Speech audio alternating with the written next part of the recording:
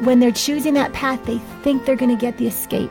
This is Focus on the Family Minute, and Audrey Meisner shares why she had an affair and the emotional aftermath that followed.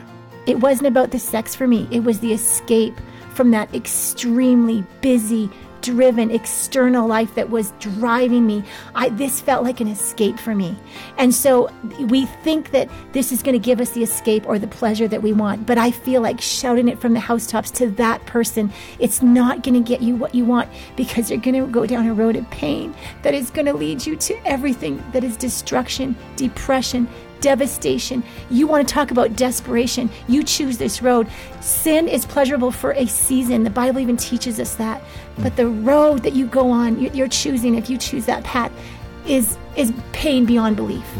Hear more insights about choosing God's path at FamilyMinute.org.